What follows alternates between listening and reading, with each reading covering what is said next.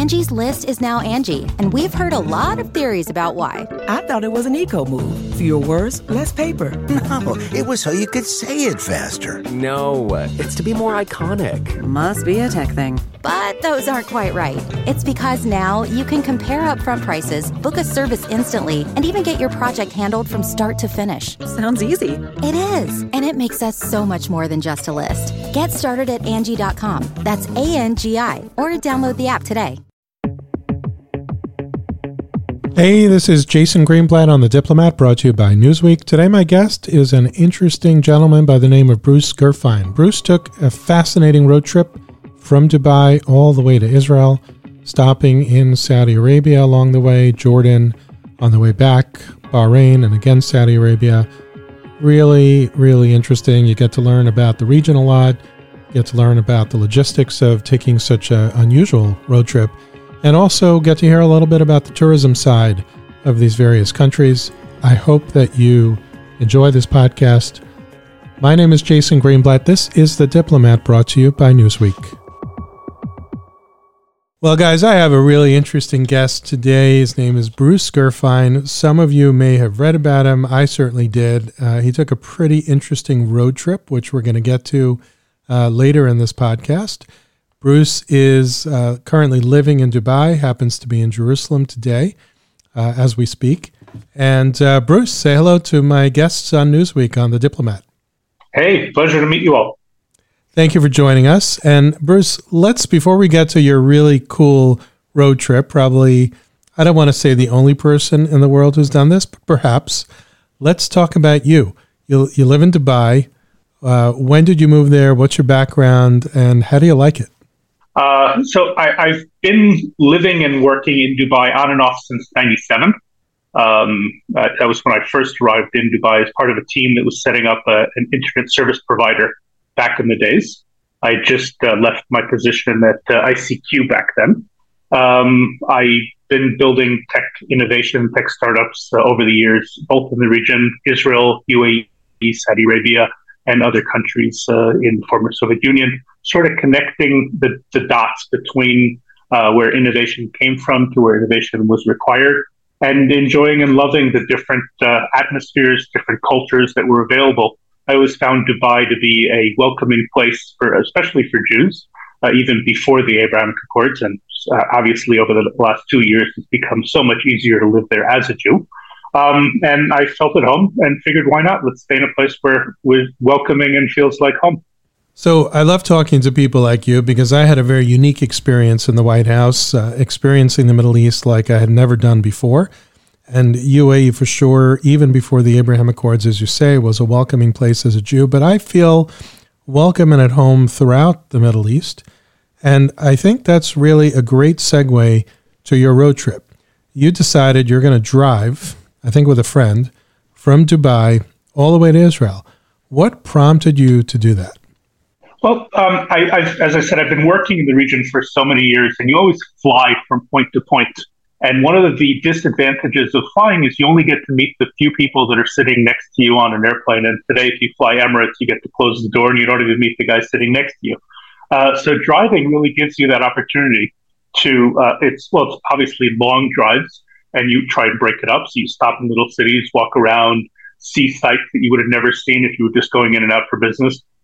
Get to really talk to people on the street, hear their opinions about some things, throw out something that may be controversial just to get reactions from people, and really notice how loving the Middle East really is. If you step away from the news that people hear, which obviously always broadcasts the interesting parts, nobody's going to tell anyone about a dog biting a human, but when you have a human biting a dog, then that's news. Same thing with, not to blame the news, but they're not going to tell people, oh, people were really nice to you in Yanbu today, because that's not news. But when, something goes wrong because of whatever reason, that's when the news is.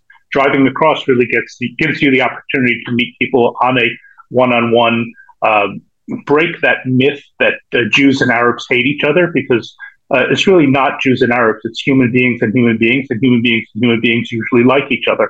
And that really gave me the opportunity. We were very public. I took a friend with me from the Jewish community in Dubai, a Greek Jew who's been living in Dubai for many years. Joe Cohen is his name. can't get more Jewish than that for a last name. And well, we had to, in order to make it within a week to Israel, we had to drive for an average of 8 hours a day, a little too much for one person to do. So it was great to have another friend there with me. But really, we were public about the fact, both on Twitter and on the newspaper articles saying we were Jews and we were driving from Dubai through Saudi Arabia, Jordan, Palestine to Israel. So everyone knew where we were going. Everyone knew that we were promoting technologies related to agriculture and sustainability on this trip. And we were welcomed, and everyone, people were interested in more of what we had to offer and how could we make lives better, as opposed to where we were coming from, what our religion was, or where we were heading.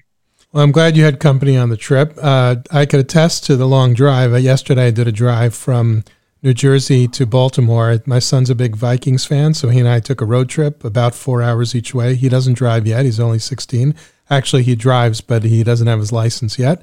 So I had to do the 8 hours, and I could do it for 1 day, maybe 2 days. I'm not sure I would want to do that long of a drive or a week. That's how long it took from Dubai to Israel with stops, or it was longer than that? No, that's what it took. With stops was 5 days. If we would have gone without stopping, it probably would have been about 29 to 30 hours, not including border crossings. Although border crossings were pretty straightforward, besides waiting online for a few minutes here and there. We didn't have any major issues anywhere. So let's talk logistics. Any unique logistics besides your passport, gasoline, and maybe some snack? Well, you do need to get a permit to drive your car outside the UAE from the Road Traffic Authority because we're not GCC citizens. So they want to make sure you're not stealing the car, you don't have a mortgage on it, etc. So that was the first logistic. You do buy car insurance at every border crossing, but you could buy it for 30 days, and it could be multiple. So, for example, Saudi Arabia, where we drove in, drove out, Jordan, where we drove in, drove out, we were able to buy a longer insurance policy. You do need to plan the gas stations, especially in Saudi, where the distances are vast. In certain parts of the road, we almost ran out of gas because we didn't quite plan the distances properly.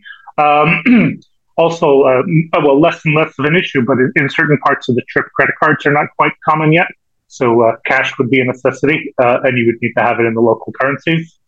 Otherwise, it's easier to have the visas ahead of time. But now, especially if you're European or American, Saudi visas are available on arrival. Jordanian visas are available on arrival. Don't try to cross through the Allenby Bridge. They don't allow Jordanian or diplomatic license plates through, so you won't be able to cross with a car. Use one of the other two border crossings and avoid misunderstandings and extensions. That was about it. Most of the places we stayed were nice hotels. We did in Al Ula, which in my opinion is one of the nicest places in Saudi Arabia. It's sort of Petra on steroids. We stayed in an Airbnb because the hotels were fully booked, which was something you sort of don't expect in the middle of the summer in Saudi.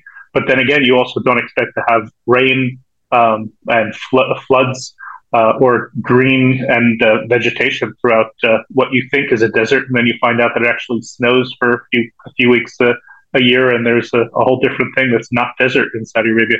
So just a note to my listeners about the gasoline tip, take it seriously. I didn't do this drive, but I will tell you, I drove the road to Hana, I think it was in Maui, Hawaii, and I read, don't run out of gas, and I maybe thought I was smarter than the book. I didn't run out of gas, but only by luck. We literally probably reached the gas station on the return back to, let's call it civilization, probably at the last drop of gas. So they mean it when they say don't run out of gas, so thank you for that tip. Well, we did have that. On the way back, we had driven 615 kilometers from one gas station to another, and literally the car turned off as we pulled into the gas station. But in Saudi, there is a phone number you can call, and the Saudi police will show up in the middle of the desert and bring you gas. And Saudi drivers are very nice, so people will pull over, they'll drive you to the gas station, help you pick some up and come back. If you have the extra few hours to sit around and wait in the middle of the Saudi desert, that could be an experience. I personally wouldn't recommend going for it. Sure. No matter the amazing hospitality that the Saudis show, it's experience that in a normal way, not being stuck in the desert running out of gas. Have some coffee and dates. Exactly. So, and we'll get to Alula in the itinerary because I was there and it is quite amazing. And I was in Petra. But where was your first stop when you left Dubai? Oh, well, we drove from Dubai through Abu Dhabi and through that whole what's known as the empty quarters in the desert. Parts of it are in the UAE and then Saudi Arabia. And then we arrived in Riyadh. Had you been in Riyadh before? I have. I've been going to Saudi for 19 years now, mostly for work. So tell my listeners the transformation of Riyadh since you've been there for so many years. I myself have only first experienced Riyadh in 2017. I've seen remarkable transformation in terms of construction, in terms of what you can do, in terms of society and women driving. What's your take on what's happening in Riyadh? Well, so pre-COVID, which was the last time I was in Riyadh before COVID, I remember walking down the mall and there was the modesty police telling people to fix their hair covering, dress properly, etc. And then October last year, I ran half a marathon in Riyadh, and we were running in mixed crowd, women in leggings, tights, no hair covering,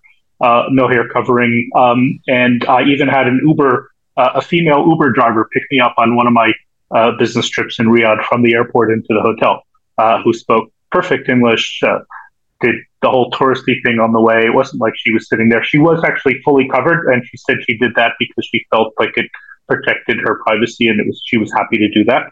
But that was her choice. And then yet again, this would have never happened a couple of months ago. You have lots and lots of restaurants opening up. There's what's now at the moment, actually right now it's taking the second time. It's called the Saudi Nights or Saudi Life, I think it is. And it's concerts. And you come in and you see teenagers dancing, having a good time, going out for restaurants and nightlife. And it's sort of, I sort of tell myself sometimes when I go to Saudi, it's a proof that you can actually have a good time and really enjoy life without drinking alcohol, which I find to be pleasant and nice. But Saudi's changing. At the same time, not all of Saudi's changing. So Saudi's changing in terms of forcing it, in terms of the westernization. But you do find a lot of people in Saudi that still enjoy their heritage and enjoy their tradition. And once you go out of the big cities, you'll see a lot of people that live the way they live by choice, yet still very welcoming to every foreigner that's there. Right. And, I did a podcast some months ago because there was a piece in The Atlantic about Saudi Arabia where the writer was very judgmental towards those Saudis who live that way.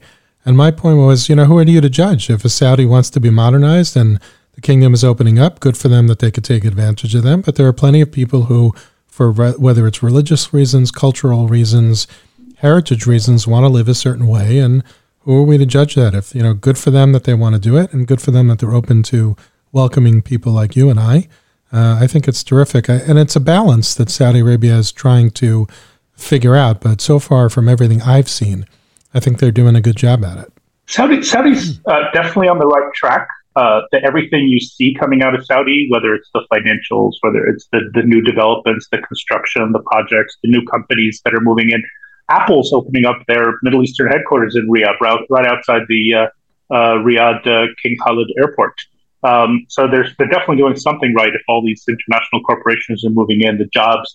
And if you speak to the young Saudis, and they're really the ones that really count, because at the end of the day, you and I go and visit, we come and go. And even if we decide to relocate there for a few years, we're not going to be Saudi. But when you speak to your young Saudi teenager on the street, they're proud of their royal family. They're proud of the crown prince. They're happy with the change, and they're happy with the tradition. They want both. And this is what they're happy with. So if Saudis are happy, we're there to support them. Exactly. So from Riyadh, what's the next stop? Riyadh, we had a long drive. We drove down to Jeddah. So funny enough, the source of the name Jeddah is mother. And in Saudi tradition, Eva, the wife of Adam, the first woman, the mother of the world, is buried in Jeddah, which is where the name comes from. Jeddah is completely different to Riyadh. So if Riyadh's a business center and it's a place where people go to, people are busy running around. Jeddah's way more relaxed. It's always been a port city, always been way more exposed to Western cultures. And one of the nice things that I like doing when I go to Jeddah is just to walk around the Corniche in the evenings, and you see families camped outside eating different ice creams from the different ice cream stores and just sitting there talking, hanging out next to the beach. And it's just a fun experience. Or walking down the street and there's hundreds of teenagers on their whether it's the different bikes or different two-wheelers running through and racing up and down. It's a whole different vibe. And slightly outside of Jeddah is where they have the agricultural centers that are feeding that whole region. Jeddah today is, I think, about 30% of Jeddah's agriculture comes and is grown locally within a 20-minute drive of the city. From Jeddah, where did you go? So we from Jeddah, we went through Medina. We spent a few hours there, and then we drove down to Al Ula. Sorry to jump in. So night. Is Medina like Mecca, where non-Muslims are not allowed to enter, or Medina you're able to enter? Medina's okay for non-Muslims to enter. At the moment, it's only Mecca that's not allowed. It was in the past; they did not allow non-Muslims to enter Medina, but now it's allowed. No, we didn't break the law in Saudi at all. We were actually there a couple of weeks after a reporter had run around Medina and said, "Hey, look, I'm not Muslim, but I still snuck in." Then we tried to make a point of showing that we were able to create interesting content in Saudi Arabia without offending anyone or breaking the law. And I'm quite happy to enjoy myself and not offend anyone and not go to places where I'm legally not allowed to go. Just like I wouldn't drive through a red light and film it and say, "Hey, look, I went through a red light and the police did give me a ticket." I'm not going to go to places that I shouldn't go and definitely not talk about it in public. Yeah, there's a lot of noise about people who want to go and not respect the cultural norms, cultural laws, and it's a mistake. I mean, you're being welcomed into an area. Respect the people there and do your thing. There's a lot to see. So I champion what your attitude was. You wouldn't go to New York and drive through a red light and film it and say, "Hey, look, the police didn't catch me." Right. Why would you do it why would you break the law in Saudi Arabia just because they're nicer than the American police? And if the American police would shoot you, the Saudis would probably just tell you don't do it again. But there's hello still for no your reason to break coffee the and law. dates and warn you. Exactly. Yeah, probably. Yeah. So that's. But then that was. So the next stop was Al Ula. On the way down, we stopped in a city called Yanbu. Yanbu is, first of all, it's a nice diving site on the Red Sea. We did a quick dive there, but it's also the city where Lawrence Arabia lived. So we visited his house. The whole area there, being that it's summer, I guess they used the fact that there were less tourists and less people visiting to renovate. So unfortunately, we didn't get to go in and do the whole sightseeing thing that we wanted to. We'll have to come back. Then we visited the Palace of Tabuk, which is where, according to history and tradition, the Prophet ransomed his local wars and eventually conquered the fort of Tabuk. Continued down. We spent the night in Al Ula visiting some local agricultural farms. We've introduced some new technologies that are currently being tested and hopefully to be implemented in the near future in that region. And the next morning, we did the touristy things that included visiting the equivalent of Petra down in Al Ula. My opinion, much nicer, definitely less graffiti and a lot bigger. Again, talking about change in Saudi, we had a local female tour guide that took us around, spoke perfect English. And I asked her about, what do you feel about being a tour guide for a bunch of Western men? And they go, "Well, they're usually quite polite and nice. I couldn't do this 3-4 years ago, but this has always been my dream to show my history and show where I come from." And this was her opportunity to do it. Yeah, I was amazed by Al Ula. I thought, and I've been to Petra. I loved Petra too. I didn't notice the graffiti when I was there. Maybe something has changed, but I thought Al Ula was quite spectacular. Right. Yeah, it's an amazing place, and the nice thing is that it's just so it's because the whole concept of tourism and tourist visas in Saudi is relatively new. It's just not as open and not as known, and you could really enjoy yourself without going into too many tourists, without bumping into too many tourists. Which is funny that you do go on a vacation and you say, "Hey, I don't want to meet anyone I know." That would probably be a good place to start. Yeah. We did. Where else? We drove from there. We drove down to Neom. Obviously, Neom is more of a construction site, but we did get a quick tour in terms of the amazing. And one of the funny things that I keep on hearing from different people, Neom is never going to happen. The line is a fantasy, etc. And I'm not a judge of whether or not it will or it won't. But the amazing thing is when you meet all the people that are sitting there and you see what they're working on and you see the new innovation and development. So even if it never happens, the amount of innovation related to sustainability and related to desert living that's being developed and being enhanced for that region is going to impact the whole world's sustainability and the great things that are happening. So hopefully it does work, and I'm sure with the amount of money and with the amount of management that's being put into it, it's definitely going to get to somewhere quite achievable. And what is it that they say? If you don't dream, you never achieve. Exactly. Look, from everything I've seen, they seem to be pulling off these giga projects. They seem to be making tremendous progress. I've been to Neom more than once, and it really is a very unique place. So I also hope they manage to pull it off. By all indications, they seem to be doing it. Where did you go from there? Yep. So we went to a little place that actually, for Jewish history, would be interesting. In Jewish history, it's called Midian. And the famous story where Moses ran away from Pharaoh and he met the girls hanging out by the well, pushed the rock over, saved them from the other enemies, and then ended up marrying Jethro's daughter. So that's located in Saudi Arabia between Neom and Aqaba. It's fenced off. If you are going to go, make sure to arrive before 6 o'clock because they do throw everyone out at 6 p.m. and it took us a while to find it, and we almost missed it. But there's the original cave they say Jethro lived in. They have the well. They have the whole excavations there that they've redesigned. And then from there, we drove overnight into Aqaba. Sorry to interrupt. By the way, I learn something new all the time about these countries. I never knew that was there. Now I'm going to add that to my bucket list. I'll send you a link for the location and the sign and everything. But yeah. So then we drove into Aqaba, spent the night in Aqaba, and then crossed over to Israel on Friday morning to spend Shabbat in Jerusalem. We spent a week in Israel, traveling across Israel, meeting with companies related to desert tech and sustainability, and then headed back through Jordan.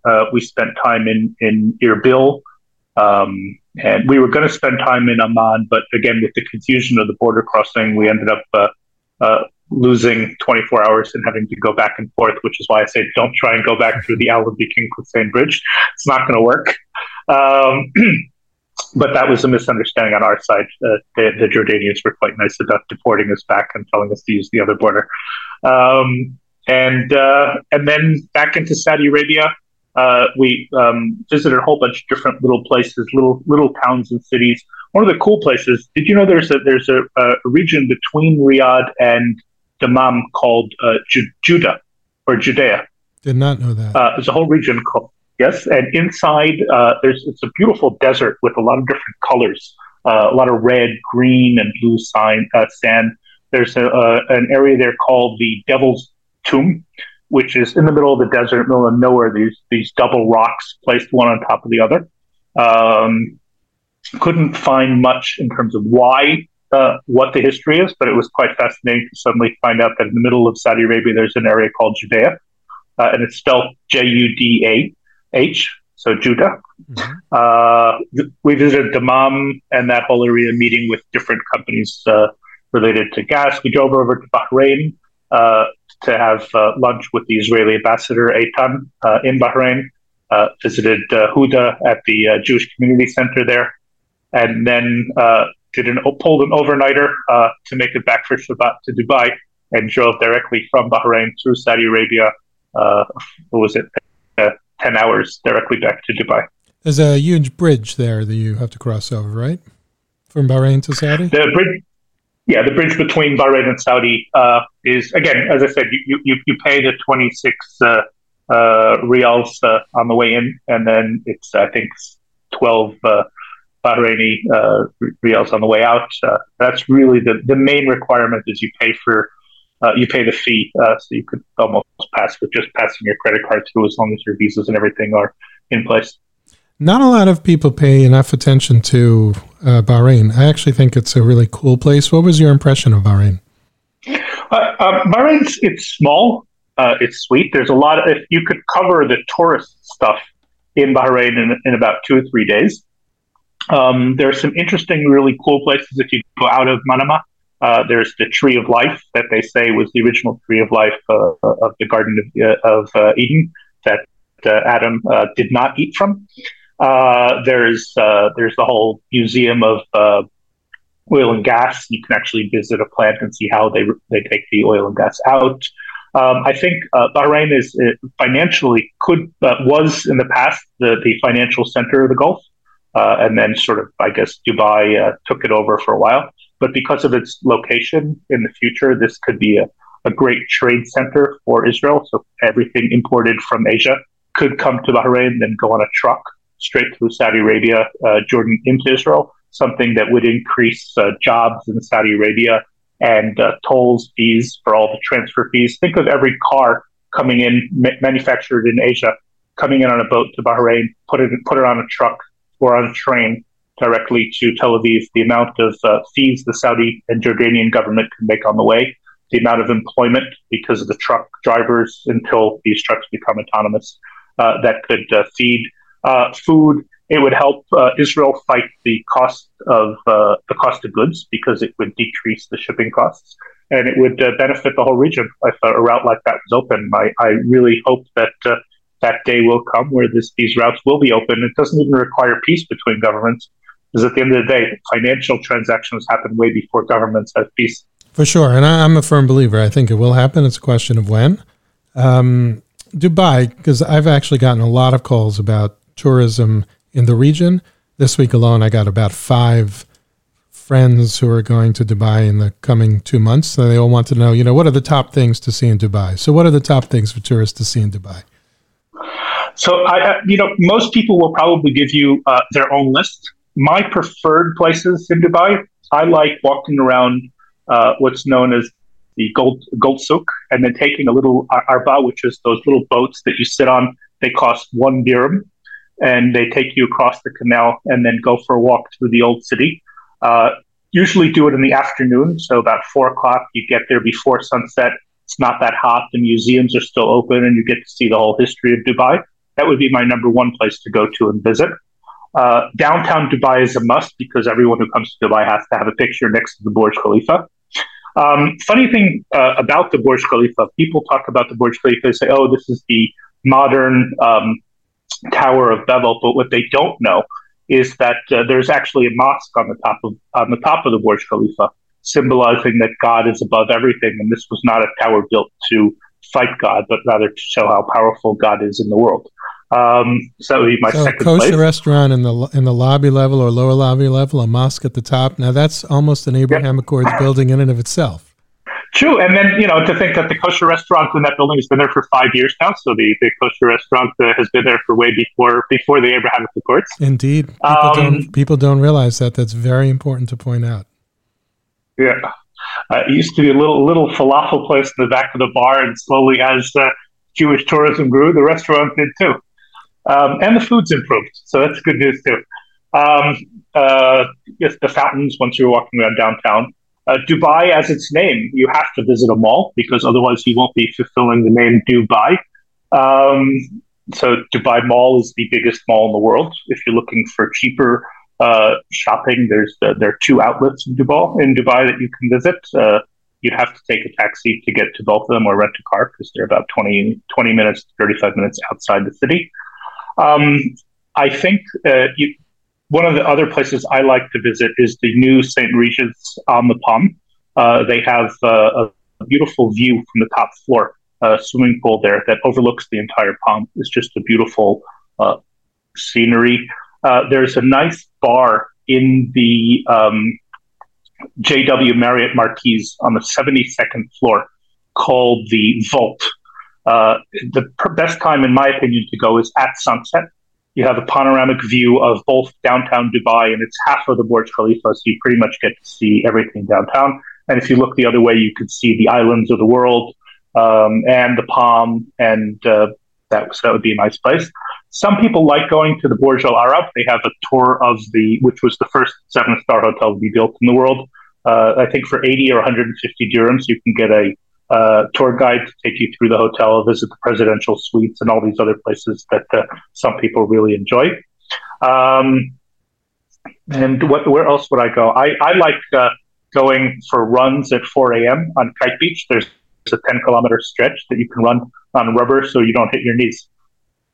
Early riser you are, I see. I am. Second to last question, because I don't want to leave Abu Dhabi out. Abu Dhabi itself is becoming quite a destination beyond just business. Do you do any touring in Abu Dhabi? I don't know if it didn't sound like you stopped there because it's so close to Dubai, but what are some of your favorite things to do in Abu Dhabi? So again, the mosque, the Sheikh Zayed Mosque in Abu Dhabi, especially at sunset. My oldest son is a photographer, and we spent 3 hours across the street from the mosque. There's this big puddle that they've built in order to enhance the reflection of the mosque. So if anyone's into photography, stand on the other side of the road with the right cameras during sunset. Every 10 minutes, the color of the building changes, the reflection of the lights change, day, sunset, and then nighttime. You have to visit the Palace Hotel and have a cappuccino with little gold leaves in your coffee. That's sort of a must to feel Abu Dhabi. There's the Louvre Hotel for those that are interested, and hopefully soon the new synagogue, mosque, church that is going to open up, the Abrahamic Center. They're actually, I think, at the same week, they're also opening up the first Jewish school in Abu Dhabi, but I don't think that'll be open for the public to come and visit. There's the mangrove fields, and you can actually rent a boat and drive through the mangroves, which is quite a nice, about a 2-hour beautiful experience out in the water between Yas and Saadiyat Islands. Quite an interesting experience of the whole concept, why they're growing these mangroves and what it does to reduce temperatures. Quite an educational experience. Just make sure to take a hat and some sunscreen because there's no shade on the boat. And some water. And water. Well, they do serve water on the boat, but they don't bring sunscreen or a hat. That's pretty much. I guess there are probably people who could give you more information about Abu Dhabi, but those are my points, my main points in Abu Dhabi. Ras Al Khaimah would be an interesting place to go if you were going the other way. There's Jabal Jish, which is the tallest building in the UAE. It actually snows there once or twice a year. And then in Sharjah, there's a whole bunch of different hiking centers, different water fountains in the desert, which are quite surprising. Usually now that as of January 1st, the UAE no longer works on Sundays. We've been using Sunday as a hiking day to go around and to explore these different sites and hiking centers. It's like the Israelis who go on to Ulim, so it's perfect. Yep, it is. And then if you want to dive, Fujairah has some very nice diving sites with beautiful fish. So last question. It sounds like it's an adventurous trip, but not too taxing. What type of person would you recommend to take this kind of road trip? Is it for everybody, only for people who are crazy like you? I'm kidding, of course, but when people heard about it, I'm sure they were surprised, right? Who would you recommend this kind of trip to? So it's definitely not a road trip as in the sense of you don't need a 4-wheel drive to do it. You do need a comfortable car. It would need to be someone that has the patience to spend lots of hours on the road. Even if you want to break it up more, some of the rides are just impossible. When you turn on your GPS leaving Riyadh and you put your destination Jeddah, it does give you a 922-kilometer distance, and there's not much to stop at on the way, even if you wanted to break it up. So you do need that patience. And you need to be someone that's going to be open to new experiences and meeting new people from different cultures. Well, kudos to you for doing it. Glad you had a great time. Thanks for sharing your tips and your experiences with us on The Diplomat. And we'll hope to have you again for your next road trip. Maybe you're planning one already that I'm not aware of. We are. We're planning one next year from Dubai to Morocco, working on the logistics through Israel. So we're working on the legal and visa logistics because there's few African countries that driving through is not, I guess it's not a common thing, so they don't have the proper processes in place. but hopefully we'll get it all worked out. Awesome. Well, we'll have you back hopefully before that, but definitely to share your experiences about what sounds like another amazing trip. Thanks again for coming on The Diplomat. With pleasure. Look forward to it. Take care. I hope you found Bruce's itinerary interesting, what he had to say about this most unusual road trip. The next one also sounds very cool. I hope you found his tourism tips interesting, his logistical challenges and organization, and somebody who has pretty much lived and breathed the Middle East for many years now. I found it particularly interesting and even learned some things myself. If you want to learn more, of course, don't forget to pick up my book, In the Path of Abraham. It's gotten some great press coverage. It's a great book for you to learn more about the Middle East, about Israel, Saudi Arabia, the United Arab Emirates, Bahrain, and more. It's available on Amazon or wherever you get your books. In the Path of Abraham by Jason Greenblatt. I'm Jason Greenblatt. This is The Diplomat, brought to you by Newsweek.